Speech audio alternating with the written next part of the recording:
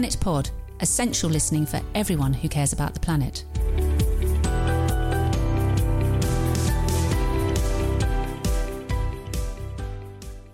Welcome to Planet Pod with me, Amanda Carpenter.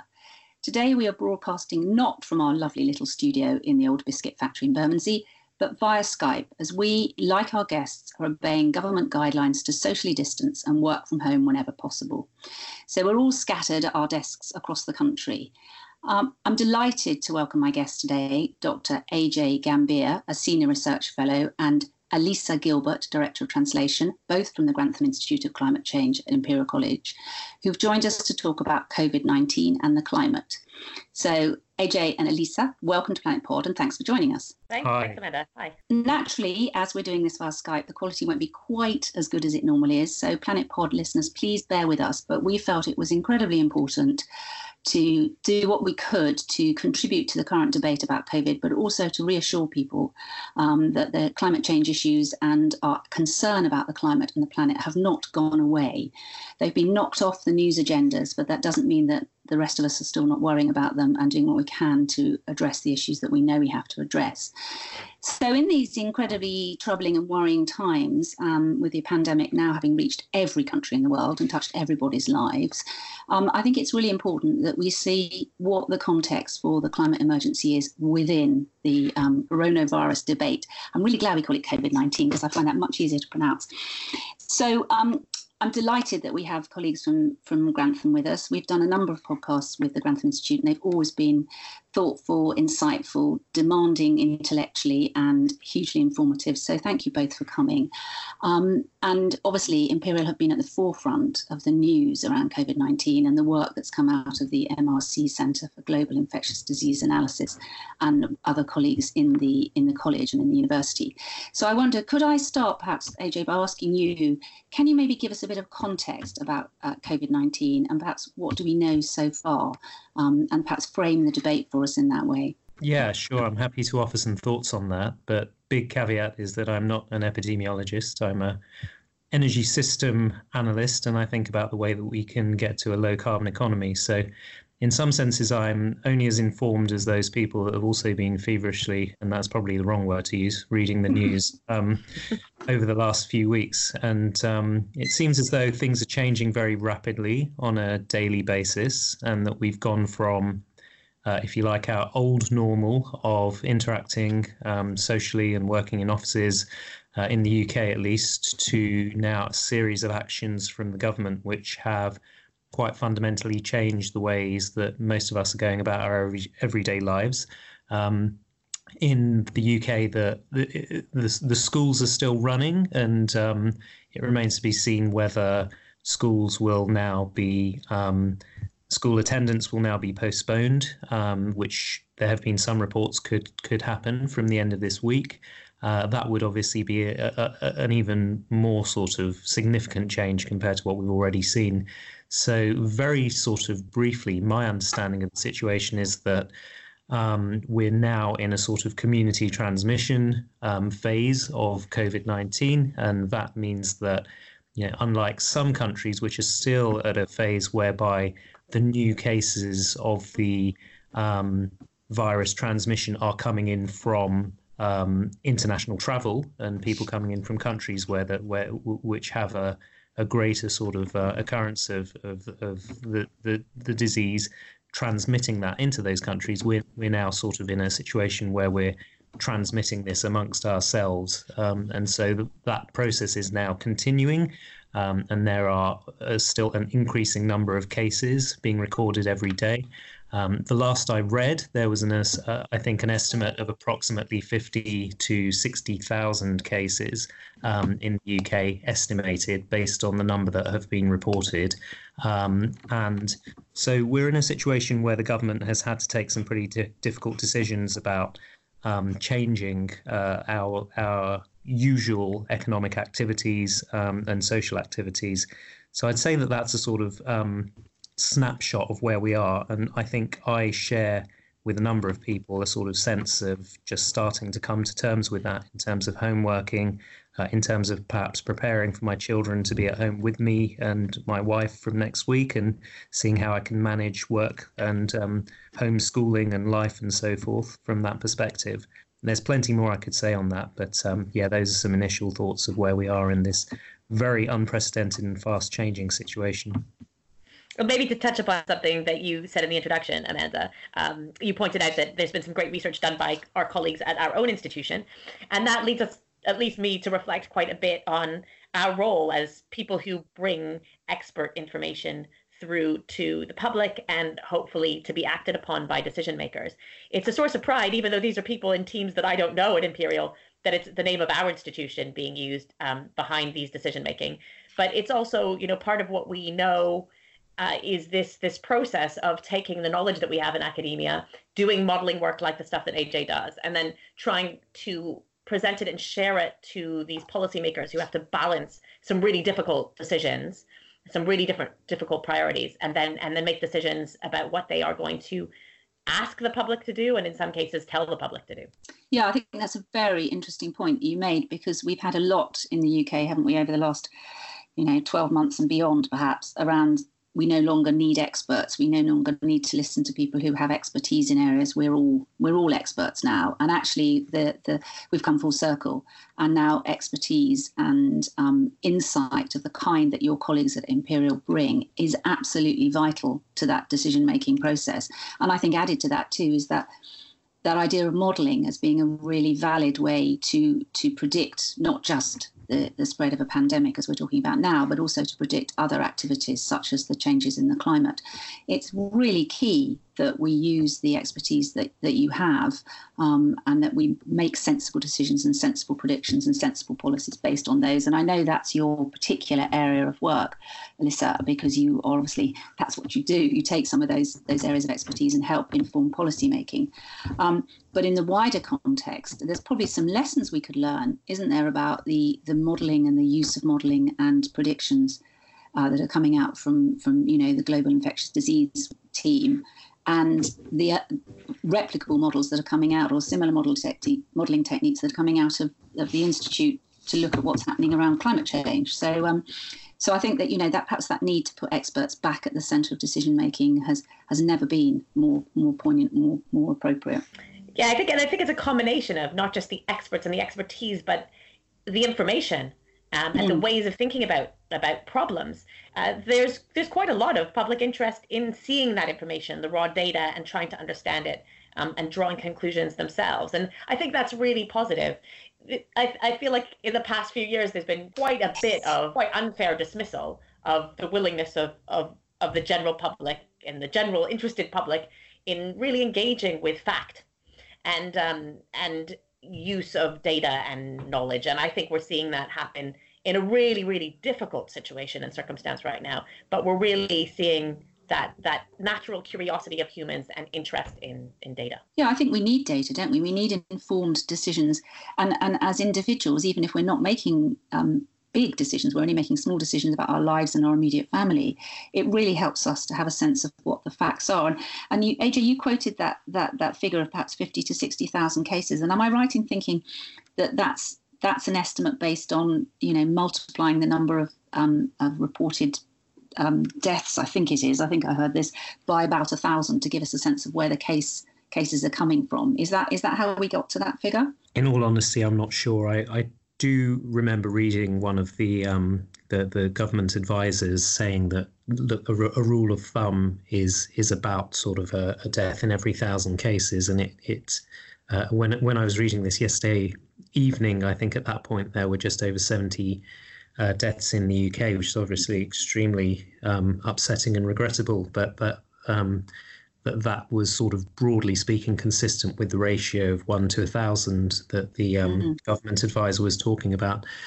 So yeah, there's a kind of way of understanding the spread of the disease in other countries and the fatality rate there, the infection rate there, and then sort of fitting that to what's happening in the UK and other countries to get a sense of what's really going on behind the reported cases numbers, which, as I think we're coming to terms with, are only a very small proportion of the actual numbers that are infected at the moment. And while that's, horrendous for those families who've lost loved ones, it's awful because every single death is a death that we would have wanted to prevent.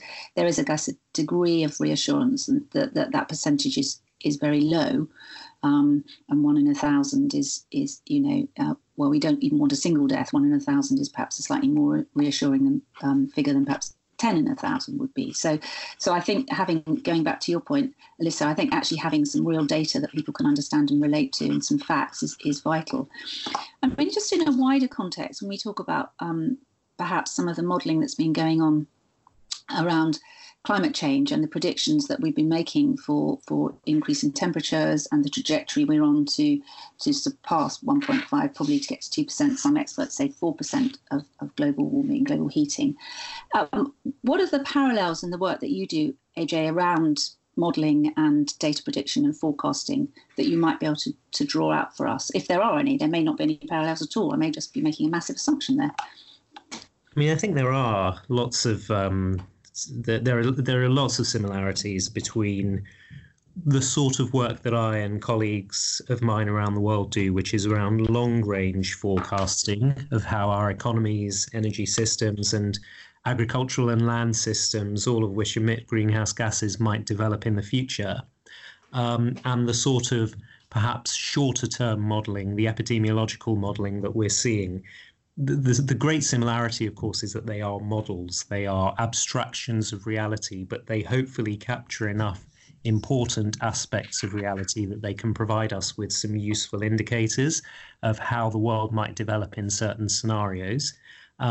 We aren't really predictors of the future. We can't be, because the future remains unknown despite our best efforts. And I guess we've had this huge reminder of that over the last few days and weeks. None of us were expecting this or predicted this, but what we can do is use models and put the sort of best assumptions that we can into those models and make sure that those models represent the essential elements of reality to get what we hope is useful information and useful scenarios out. And, the really impressive and astonishing, really, paper produced by Neil Ferguson at Imperial College and his colleagues, which has been instrumental, I think, in informing government thinking about the spread of coronavirus, is ultimately a set of scenarios of what could happen in different circumstances. So another real similarity between the kind of modelling I do and that kind of modelling is the role of scenarios and uncertainty. We don't claim to know what the future holds, but what we can do is set out a reasonable set of assumptions in a reasonable set of scenarios and say, if this happened, then that would happen based on the modelling we do. And I think that, I hope really that the unfolding events that we're seeing at the moment will help a number of people who aren't really schooled in these things to understand the role of analysis, really building on what you and Elisa were saying not too long ago. Experts and science and modelling is back on the agenda, and that's really great to see. But that doesn't mean that we completely reduce uncertainty. The future does remain uncertain, and what we can do is inform what could happen in different circumstances. And hopefully that is very, very useful information for policymakers, medical experts, other stakeholders that need to make decisions to make more informed and hopefully more resilient decisions about the future. Yeah, I think just building on that, there's a dimension of both the long-term and the short-term aspect of that kind of decision-making for resilience. So AJ quite rightly compared the kind of modelling that he and others do on climate to the kind of modelling that we see coming out right now about the COVID-19 situation right now. But I think we should also recognise that there's been very good modelling of pandemics and different pandemic scenarios already in the past that has led to our government and others having plans for the option, or not the option, but the situation that we have now in broad terms. And I think that's also an important parallel with the kind of work that's done on climate change modelling and impact modelling, because that really is a set of potential scenarios that allow us to put a plan and an infrastructure, both hard and soft infrastructure, into place to plan for change. And it's because some of that was in place that some of the decisions that are being made now, I suspect, I don't know that, but I suspect, are being able to mobilize certain sort of public services and decisions. And I think this is how we have to think about climate change adaptation and resilience as well. We have to remember that these are not predictions. They're what we have in terms of impacts is projections and scenarios, and we should use those to put into place, even if it's just a low-level framework and infrastructure for resilience.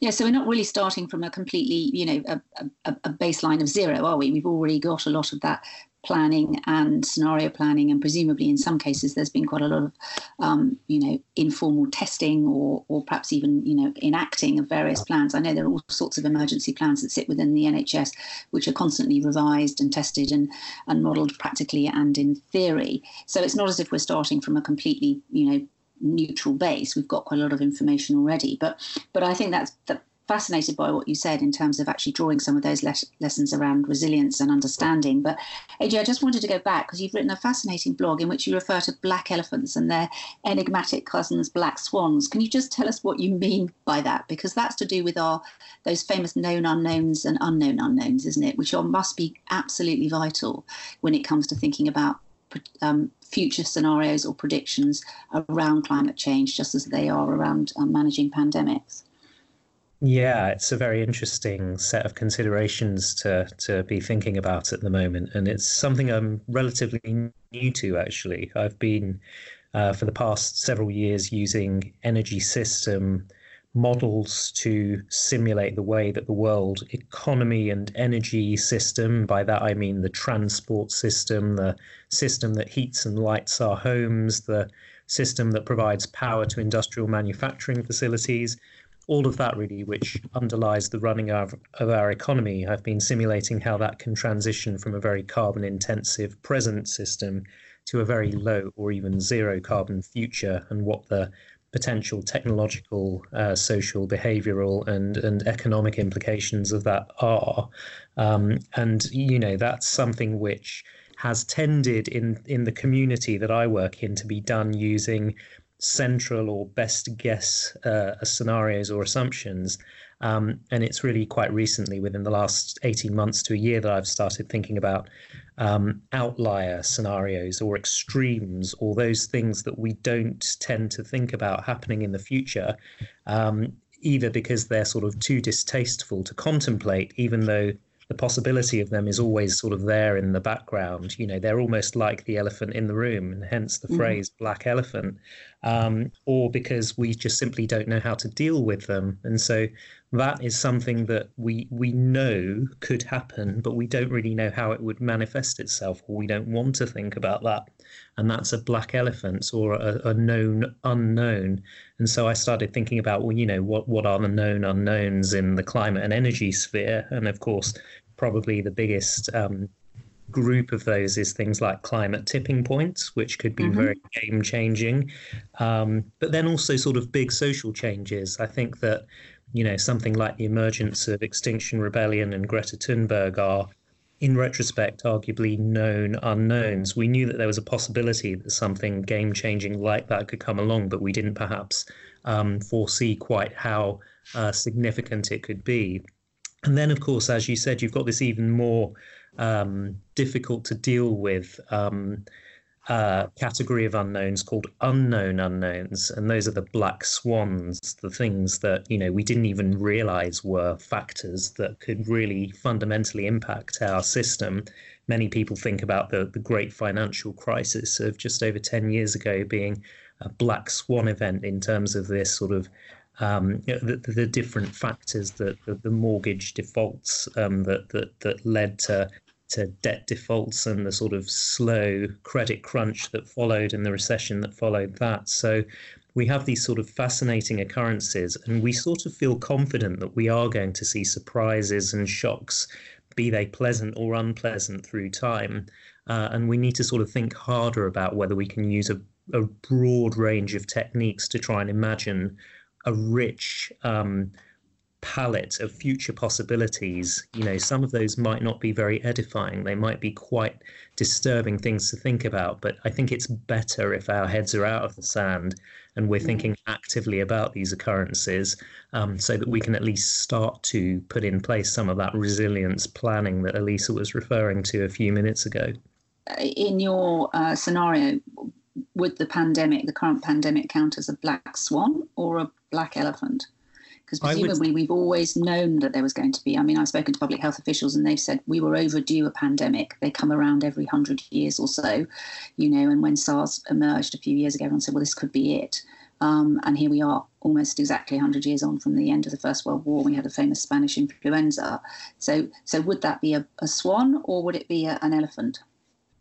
I would argue that is an elephant. I would argue that we are now being, not to sort of want to push the analogy too far, but you know where I'm going with this. We're now being trampled on by an enormous black elephant. And, which we knew was there, but we hadn't perhaps addressed seriously enough in terms of some of those scenario plannings or developing those resilience plans. Indeed, yeah. Okay. Can I just ask you, I know Elisa wants to say them, can I just ask you, for those listeners who might not know, what would you call a climate tipping point? How would you characterise that?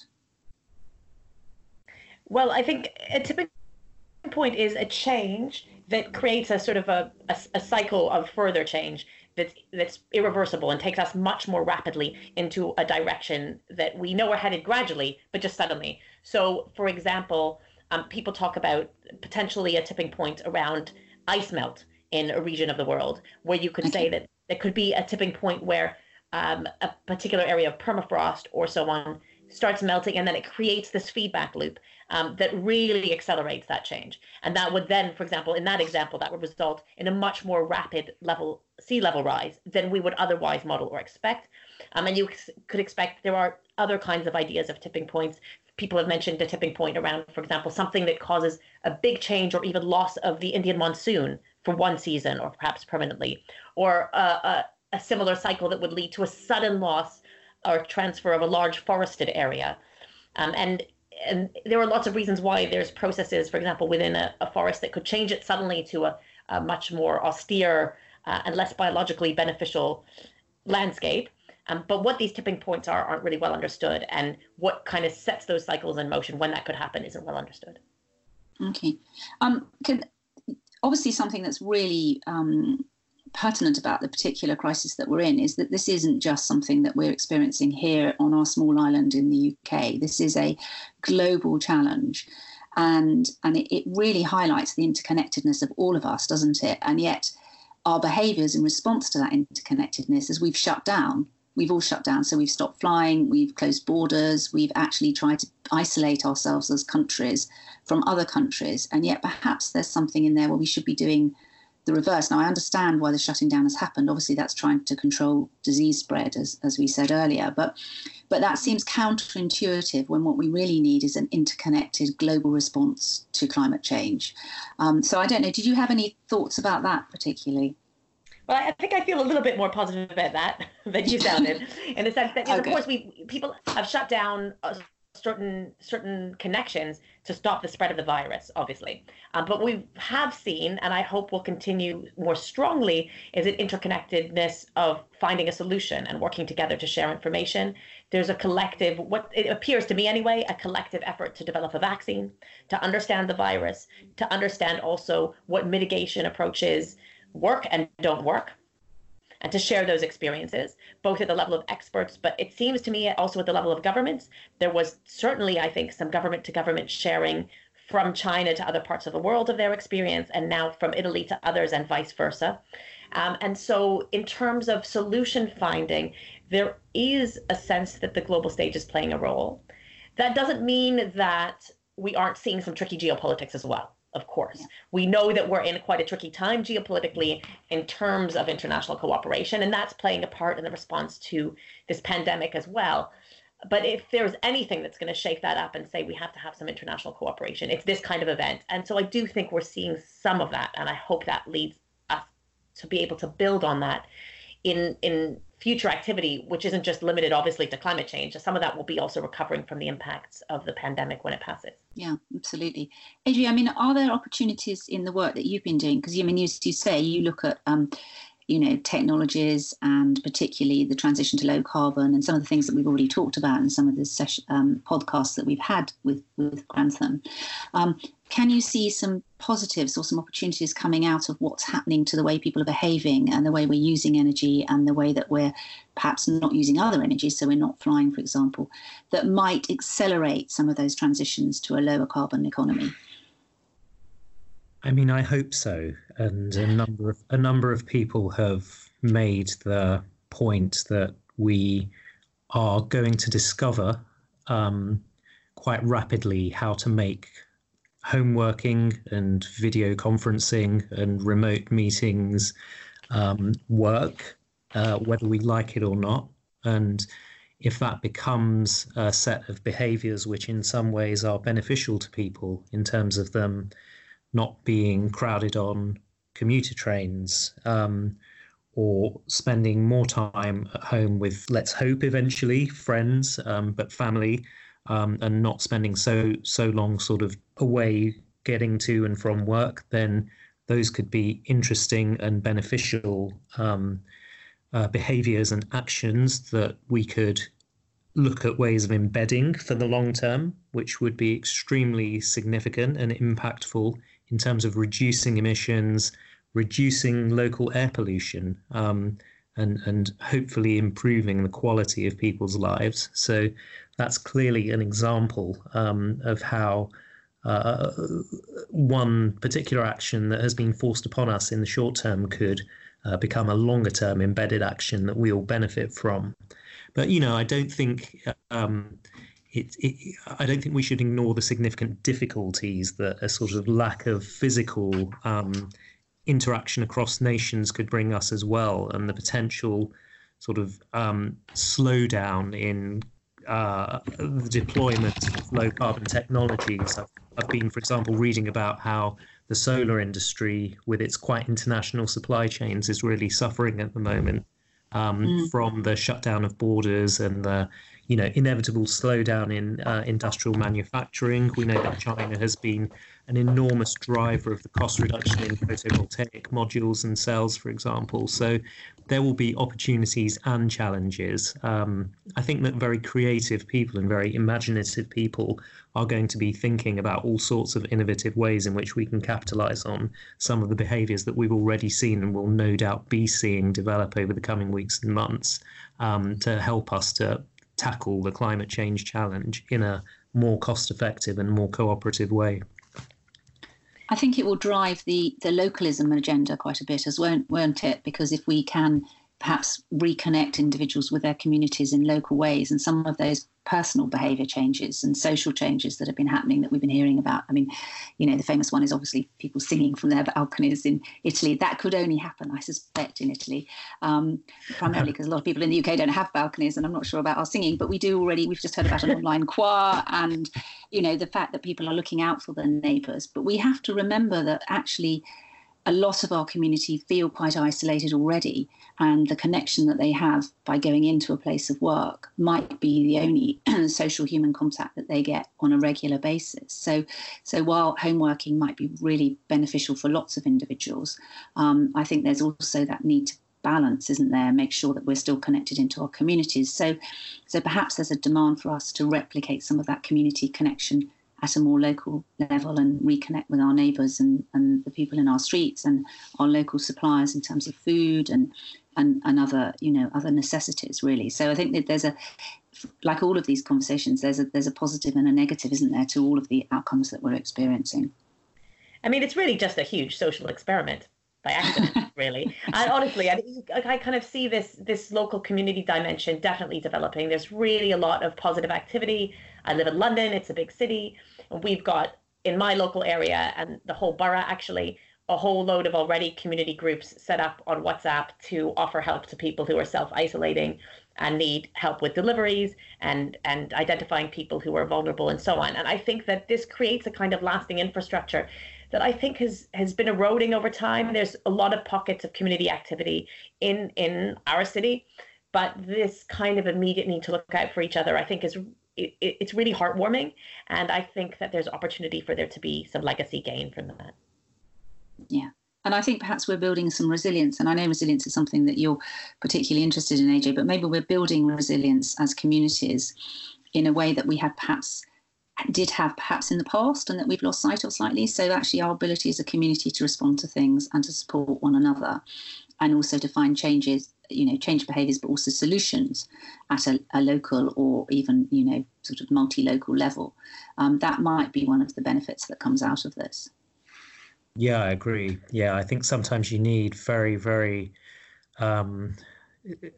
shocking things to happen to sort of get us all to wake up or get out of our kind of rat race and think about what we're doing for each other and what we're doing over the long term. And maybe if we're lucky, this is a situation which we can recover from for the most part successfully, and is a set of lessons that we will be able to carry with us for a long time to come. I am concerned slightly about some of the economics and some of the economic solutions that have been put forward. I mean, while I think it's incredibly important that we devote a lot of our national wealth to making sure that people are not suffering financially, and we're picking up the wage bill for small businesses, and I'm concerned that one of the immediate reactions of the government was to say that they would instantly attempt to bail out the airlines and the airports. And while we know that that's obviously a huge source of employment, there's a lot of people involved in that industry, is this an opportunity to actually say, can we rethink some of these really heavy carbon polluting ways of working and ways of travelling? So, how do you feel about the bailing out of the airlines? I mean, obviously we don't want people to lose their jobs and be without income, but is this an opportunity to maybe rethink some of that a bit? I think that the government just has no bandwidth to use that kind of creative thinking right now, whether or not it's appropriate. I think there's so much pressure to figure out how to support the economy at all different levels, and such demand as we slow things down to think about everything, be that from theaters to how you protect people from their rent and how you maintain salaries going, and then the implications of these larger businesses, be they airlines or another kind of businesses. How do we support them during this period of basically zero demand? Yeah. And we know that zero demand for any of these things, even in a climate change transition scenario, isn't part of what we foresee as a long-term plan. So I think it's very difficult I wouldn't criticize the government right now for not being right there, having a creative plan for a bailout package that supports people whilst at the same time moving us more rapidly to a transition. And I think one of the reasons for that too is that we know that we need a sustainable change to be able to tackle climate change. What we're experiencing right now is absolutely not sustainable. It's drastic, and it's being done as emergency measures for very, very good reason, to keep as many people as healthy and well in our country and internationally as possible. We can't build on that in a knee-jerk way and expect that to be sustainable as well. I'm not a business person, and I'm not equipped to say whether a bailout package for the airlines was the right approach or the wrong approach now. But I think we can't expect, nor do I think we should use this moment for an immediate turnaround. I think it's the years that follow when we start to think about how do we recover from this towards the end of the year. I think that something more creative could be possible. Yeah, I'd just like to add to that really, and reflect a little bit on the stimulus packages that we saw a decade ago in the wake of the global financial crisis. A lot has happened in the last decade, and whilst it may have been arguable 10 years ago, and really in my view it wasn't, to create stimulus packages which were not sort of overtly green fiscal stimulus packages. I think the longer term stimulus that Elisa was alluding to, not the sort of emergency measures that may be coming in the next few weeks or months, but when there's been a little bit of time to sort of sit and think in a bit more detail, the stimulus packages that we see from governments across the world, I think there's no excuse for those to not be explicitly sustainable development stimulus packages. And I think that's when the really hard thinking needs to be done, or in preparation for that, the hard thinking needs to be done about how we can avoid those stimuluses locking in high carbon, unsustainable economic behaviours and development patterns for the future. So I, for one, am very, very keen to be involved in and planning to be involved in thinking about how we can create genuinely green, sustainable stimulus packages to help lift us out of this situation that we're going into at the moment.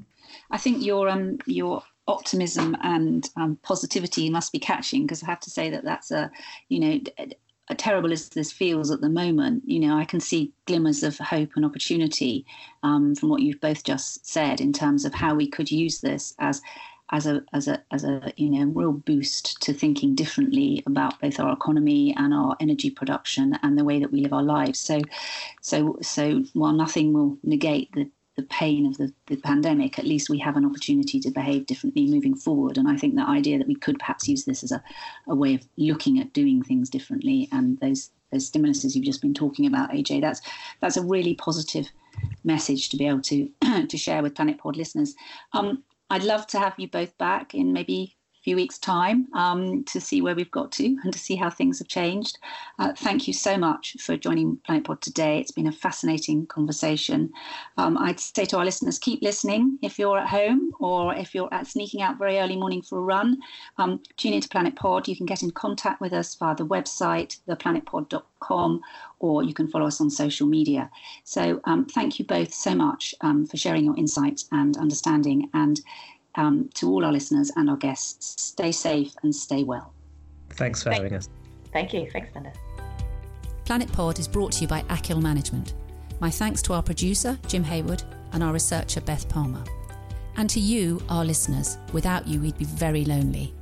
You can follow us on Twitter and Instagram at planet_pod, or visit our website. Please get in touch. We'd love to hear from you with ideas for future programmes. Thanks for listening.